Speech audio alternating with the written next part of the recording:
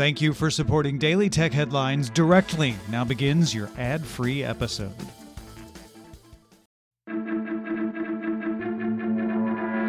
These are the Daily Tech Headlines for Tuesday, January 15th, 2019. I'm Sarah Lane.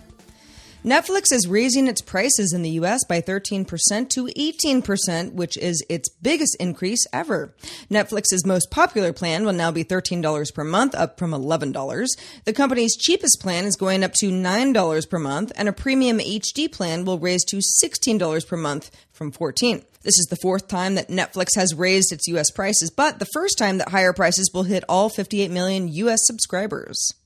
A German court threw out a patent lawsuit filed by Qualcomm against Apple after Qualcomm won a recent court ban on the sale of certain iPhones in the country. A regional court dismissed the Qualcomm suit as groundless in an initial verbal decision and said the patent in question was not violated by the installation of its chips in Apple's phones. Qualcomm said it would appeal. It won a separate case back in December that allowed a ban on the sale of older iPhones in Germany. In other Apple news, the company's discounted battery replacement program is now $29 per device, down from $79. John Gruber of Daring Fireball reports that Apple CEO Tim Cook said at a January 3rd employee meeting that in 2018, 11 million iPhone batteries were replaced, which is almost 10 times the standard rate of battery replacements. Apple's battery replacement program began in late 2017. ByteDance launched Douyin, a new social media product in China to compete with WeChat, under its Douyin brand. Now, TikTok is called Douyin in China. Douyin is for private messaging and offers a bunch of special effects and filters, as do other apps, but videos disappear after 72 hours. Alphabet's Loon is looking to make carrier deals and has formed a wireless advisory board that will help it find partners. Founding members include Craig McCaw, who runs Clearwire, the broadband provider that Sprint acquired back in 2013. Ian Small ran technology development at international carrier Telefonica and is currently the CEO of Evernote. And Mamie Walden was an executive VP and president at Verizon, where she managed global media and new business.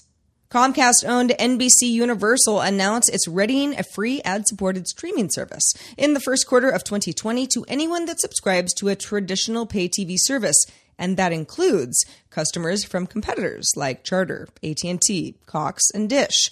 It will include 1,500 hours of NBC TV shows and cost about $12 a month, a source tells CNBC. The service will be run by Bonnie Hammer, the company announced, and NBC will air between 3 and 5 minutes of ads per hour of programming, NBC Universal CEO Steve Burke told CNBC.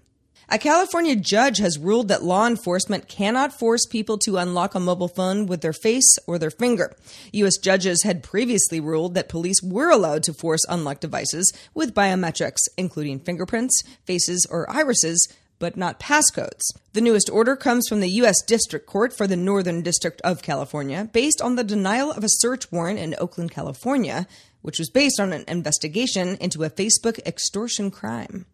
And finally, Xinhua reports that China's recent moon lander has sprouted cotton plants on the moon, which is the first time that humans have grown plants on the lunar surface. China's Chang'e 4 mission, lunar lander and rover, was the first human-made vehicle to land softly on the far side of the moon and is carrying experiments and technologies to study the moon's terrain. The experiment was developed by researchers and students at Chongqing University. For more discussion of the tech news of the day, subscribe to dailytechnewsshow.com. I'm Sarah Lane. Thank you for listening. Talk to you next time.